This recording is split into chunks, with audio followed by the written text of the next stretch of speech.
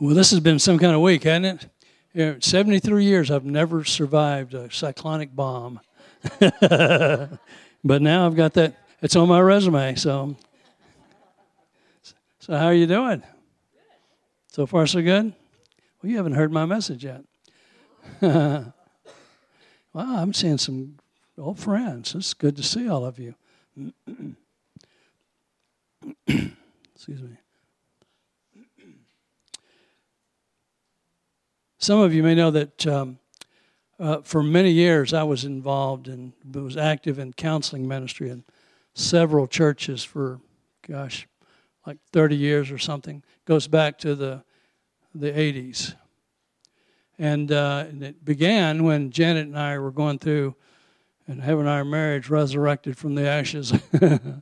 And so we went through a lot of healing in our own relationship. And because of that, we were able to minister back to some other people. And as we began to do that, people began to come to us, and we began to minister to them. And we realized that, it was something that we had a kind of a knack for, and we began to get some training. We started helping other people. And pretty soon we began to minister to people in groups. That's okay. We began to minister to people in groups, and then we began to do some individual counseling. And so over the years, we just kind of fell into that. And so let's see if I can do this tactfully. Over the years, I began to gradually not do that. Marriage ministry began to be something very difficult for me to do. To be honest, it invariably began to be hard to move through. Now, let me explain to you why that is. It seemed that to me, one partner would always come to me desperate for help, and one wouldn't. And I would always find myself trying to convince someone to let me help them who didn't want any help. And let me tell you, that's no fun. And I didn't like it. And so over a period of time, I just came to the place where I didn't want to do it anymore. It was like, I need to argue with you so I can help you, and you don't want me to, and so why do we bother? Is that okay for me to say that? There's people that do it really well, and they do it every week, and they help people, and I'm not one of them. And so I've chosen not to do that in marriage circles, except for friends who both want to work on it. People want to work on their marriage, and they need help. Man, I am all in. I'll go all the way with you. Is that fair to say? So, having said that, hi, Mike. Having said that, I'll lay out my message for you. But it wasn't always that way. Sometimes, well, let me say it this way. People would come to me, the message was, the person would sit there and look me in the eye and say, go ahead and tell me what you've got to say. But when you're done, I'm out of here and the marriage is over because I've fallen out of love. Now, when I tried to query them about what that meant, invariably they would say, I don't feel anything anymore. And I have, my heart's cold toward them, that kind of language. So, and back to what I was saying, it was not always that way, though. Sometimes the couple would show up, and both of them would come to me and say, we're just stuck. We just need some help, and the fire's gone out. We just need some help, and we've lost something called passion. And we would like to rekindle that. We don't know how to get this thing going again, but we'd like to. And I loved that kind of ministry, that kind of counseling, because you know what? God's really into that, because that's people that want to. And when you got the want tos, God's always ready to help. And many times the people would come to me, one person would come to me privately and say, what can I do to make my wife or husband love me again? And that was always an interesting subject. Usually it was a husband, because the wives for some reason, don't want to talk to a man about that. They would rather talk to a woman. But a guy would come to me and say, how do I get my wife to fall in love with me again? How do I get her to respond to me? And my tact was always, well, how did you get her to fall in love with you the first time? How did that work for you in the beginning? And they say, and we would go through, well, they're courting years. And I said, what did she find about you that was appealing? What did you do that drew her to you? What did you do, and how did you behave, and how did you act, and what did she do that caused her to respond to you? And we'd go through that, and we make a little strategy, and he began to court her again. And let me tell you, if she had anything left in her, that worked. Because women will respond to being treated kindly, for the most part, unless there's been a lot of damage and abuse. And that's another situation. And so when I talk to these men, it's funny how many of the men couldn't tell me what they did. They couldn't go back and remember what they had done that was right because it was natural. It flowed out of a heart that was in love. And it was just a natural thing that they did that was just like, I don't remember. It was just we were together, and it was just a wonderful experience, and I seemed to do the right things. And now I can't seem to recreate that to save my life. And so we would begin to put together some things that tend to work with women, and we would go try those things and see what things worked. Because not all women respond to the same things, and I'm certainly no expert, am I, Janet? So, but invariably something would always come up called passion, and it was always missing in the relationship. And these guys just needed help getting it back again. And the relationship had become passionless. It was missing. And something needed to be rekindled in the relationship. Do you know what I mean by rekindled? When I say rekindled, what comes to mind? Start the fire over again. Now, it may be completely out. And so you'll need to get some fuel, kindling, and some fuel. You may need to breathe, to start to rematch, to start it again. You may need to breathe on it, blow on it, all that stuff. And all these have analogies that I could make a whole sermon on. And I'm not going to because I'm trying to keep this short.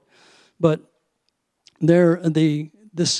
this rekindling thing would involve just some hard work, and we'd spend some time trying to make that work. And eventually we would bring the wife in if we were stuck and ask her what we needed to do. And they nearly always had an idea. And that was the last thing that occurred to us. Oh, let's ask what would work. You know how men are. But human love is a fickle thing, isn't it? It's been described as an intense feeling of deep affection for someone.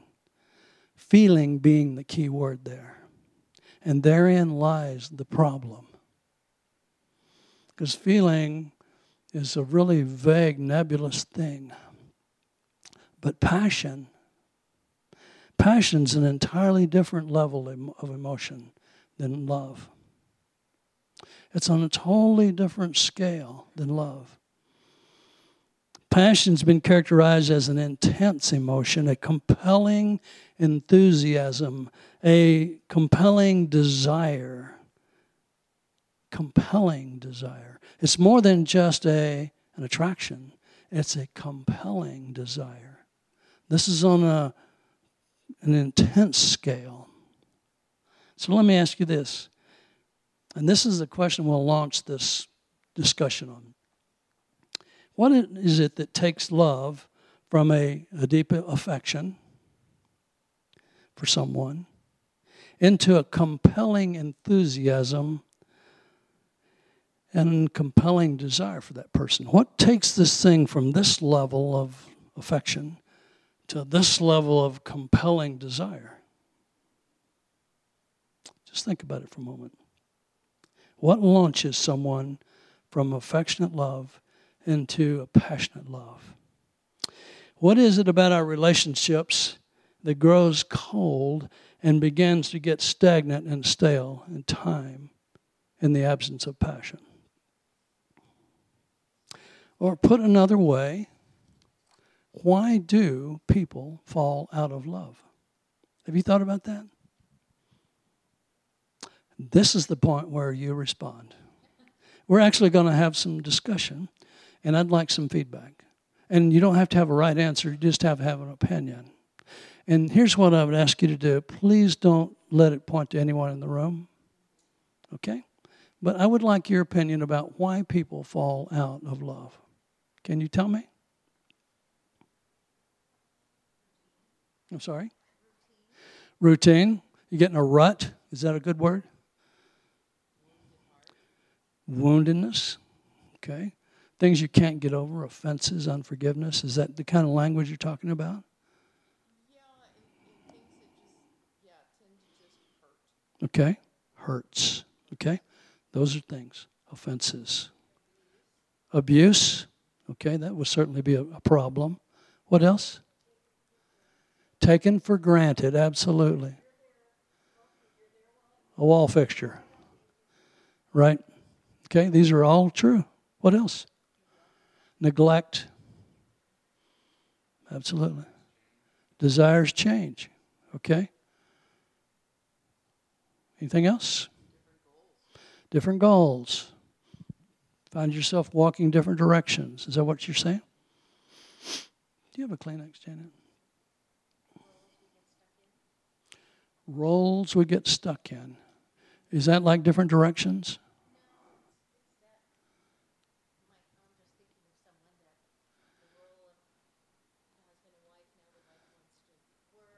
Oh, I see. Okay. Okay. So a woman may become primary in the... Right. Values. Things may change there in the heart, right? Oh, thank you. I've got some allergies going on. I apologize. It just drives me crazy. My nose is running. Apologies. So here's some things that cause us to fall out of love. Now, does that mean that this is a permanent situation and it can't be remedied? It just has to be recognized and taken care of, doesn't it? So let me go further with this.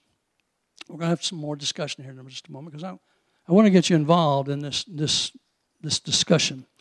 It might interest you to know that Jesus had the same discussion with one of his disciples. Did you know that? You didn't, did you? In fact, it was Peter, and it's always Peter, isn't it? I identify with him so much because he's just dumb as dirt. And he always opens his mouth at the wrong time. And Jesus said, I knew it would be you, because you're the only one that opens his mouth. So here it is in John 21, and Jesus is instructing Peter, and he says to him, when they'd finished breakfast, Jesus says to Simon Peter, Simon, son of John, and it's always, he's in trouble when he says, Simon, son of John. It's like saying, Bobby Brannon, and my mother used to say that to me, and said, do you love me more than these others? Do you? And then he begins to describe the kind of love he's talking about. Now, do you love me like this? Do you love me with an over-the-top, on fire, intense, drop-dead commitment and devotion, a passionate kind of love? This is the Holloway version, okay? And he said to him, yes, Lord, you know I love you with affection.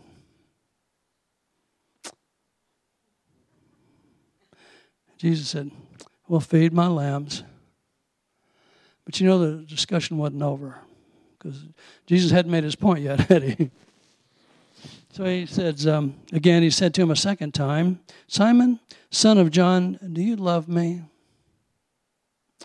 With a total, out of this world, all the time, fully developed, mature, and never-ending commitment and devotion, kind of passionate love. And he said, yes, Lord, you know that I love you with affection. And Jesus said to him, shepherd my sheep. And he said to him a third time, and Peter's thinking, is this going to be over with? He says, Simon, son of John, do you just love me with affection? Do you just love me just with affection?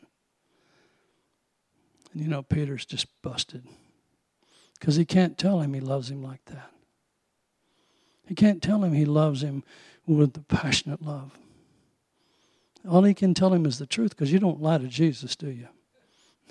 Because he knows the truth. He knows that you just love him with a friendship. That he's not sold out. He's not totally committed. He's just like you and me, isn't he? He kind of loves him. He wished he loved him with all his heart, but he doesn't. And he's going to have to tell him the truth. And he said, this is the Bob Holloway answer, because I say this all the time to Jesus. Lord, you know. You know. You know that I love you with an affection. And Jesus said, go ahead, feed my sheep. Now, what was Jesus doing? Was he going to release this man to go start the church that would change the world? Absolutely. Who else would he release? This is all he's got to work with, is people like you and me. People that are casual lovers. People that wish they could but aren't. People that affectionately love Jesus but aren't totally committed. People that don't have passionate love but wish they did. You got it? You with me? See, Jesus did know, and he didn't hesitate to commission Peter. He didn't say, boy, I wish you were a better man than this. He said, you go do it. Go feed my sheep. Do the best you can. Because you know this, when I'm gone on the day of Pentecost, someone's coming that's going to help you. And you're going to be my man. And you're going to do it well. See, the Holy Spirit would come and school him because that's his job. Peter would become that man eventually, wouldn't he? Years later, what would that passionate love look like when it matured and became fully developed in Peter? He'd stand tall, wouldn't he? He'd be everything he wished he could have been on that day when he told Jesus, no, I don't love you like that. Peter had already seen what that passionate love looked like because it had been modeled for him in the life of Jesus. He already knew what passionate love looked like. He'd seen it modeled not only in Jesus' life with the people who followed him and the compassion that he just poured out on the broken people. He'd seen it in his compassion for people that were not worthy. He'd seen it in people that he fed that were starving. He had seen it in his healing, and certainly he saw it as he was crucified. So he knew what that looked like, and he knew he didn't have it. Don't we? Later, the Apostle Paul had apparently been trained in this same passionate love school of the Holy Spirit. And he wrote about it in his own experience. And he described what this passionate love looked like in some incredible language. I love to read this. These are the words of Paul as he describes passionate love. It's the love that's compelling. He says, if I give everything I own to the poor and even go to the stake to be burned as a martyr, but I don't love, I've gotten nowhere. So no matter what I say or what I believe and what I do, I'm bankrupt without love. Love never gives up. Love cares more for others than for self. And in my opinion, this is Bob speaking, this is the key quality of passionate, mature love, is that love cares more for others than for self. It's the signature of passionate love.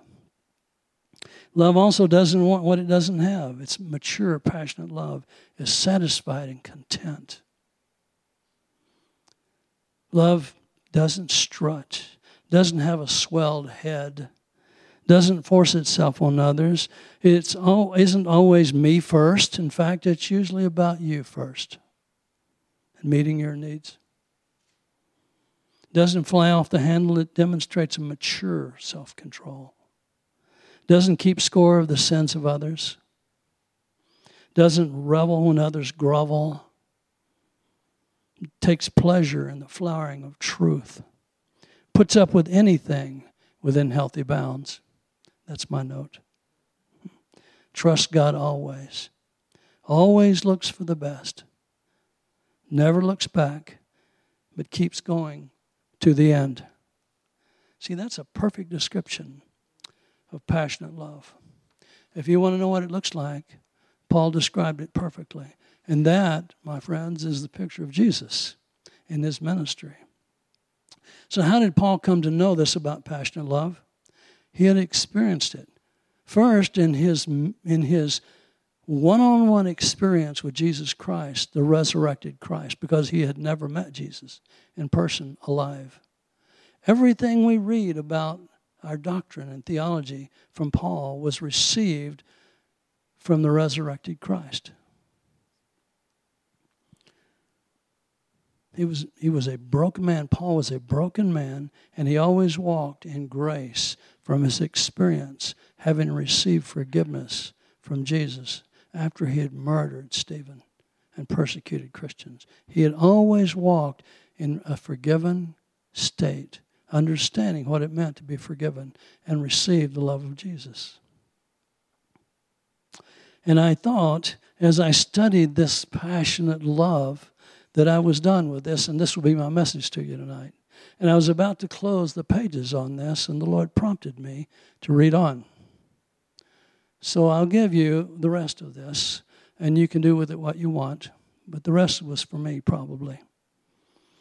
Here's where the message took a turn. In 1 minute I was studying passionate love about marriage and relationships. The next minute the Lord jumped me into the book of Revelation, chapter 2. And as I was reading further on the subject, I had to stop and consider what he was telling me here. This wasn't it wasn't a different message, but it was deeper. So consider this. And this won't be for everyone, but for those who it's for, you can just take it with you. I'm going to read this to you, and you can draw your own conclusions. Revelation 2, this is Jesus speaking to the church in Ephesus. And he's speaking on the same subject we were just talking about, passionate love. And he says to the church here, I know all that you've done for me. You've worked hard and you've persevered. Way to go, church. I also know how you have bravely endured trials and persecutions because of my name. Yet you have not become discouraged. Isn't that a good commentary? Any church will be proud to hear that. And then he says, comma, but I have this against you. You've abandoned the passionate love that you had for me in the beginning.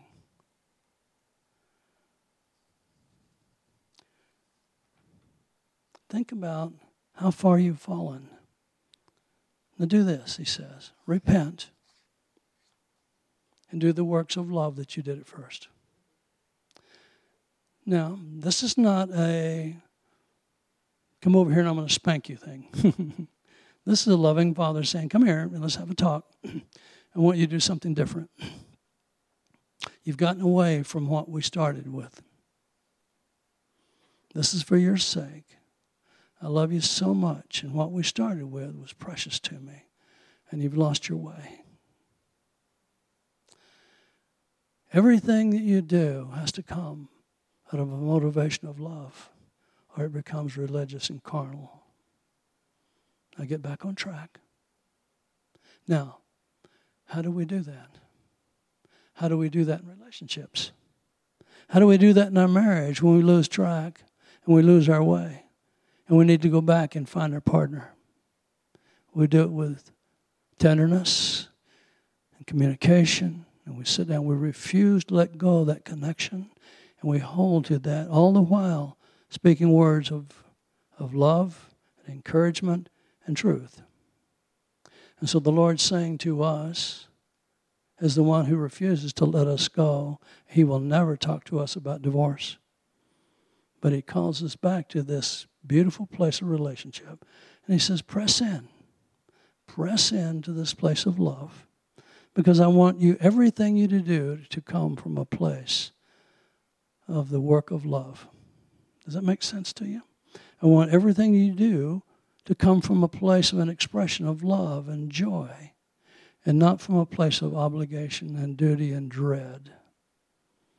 I want you to enjoy what you're doing. Now, that's probably for me and not for you. But if it's for you, you can take it away with you. I had a word of prophecy given to me in 2012 from Bob Hazlitt. And he told me that year, he said, Bob, people have told you probably need to retire. But I want to tell you this. He said, you've already retired. You retired years ago. And you needed to. Because, you know what? He says, you've never meant to be in ministry. You were meant to be in service. You were meant to be working in a work of love. And you need to get back to what I've called you to be. And since then, I've been pursuing that path. I've been moving back into a place of works of love. And I'm still trying to find my way. Does that make sense? And I encourage you to do the same thing. Our Father is good. He's loving. And He wants to embrace you. And from that place of love, He wants to go with you to do the works of love. Would you let me pray with you? Okay.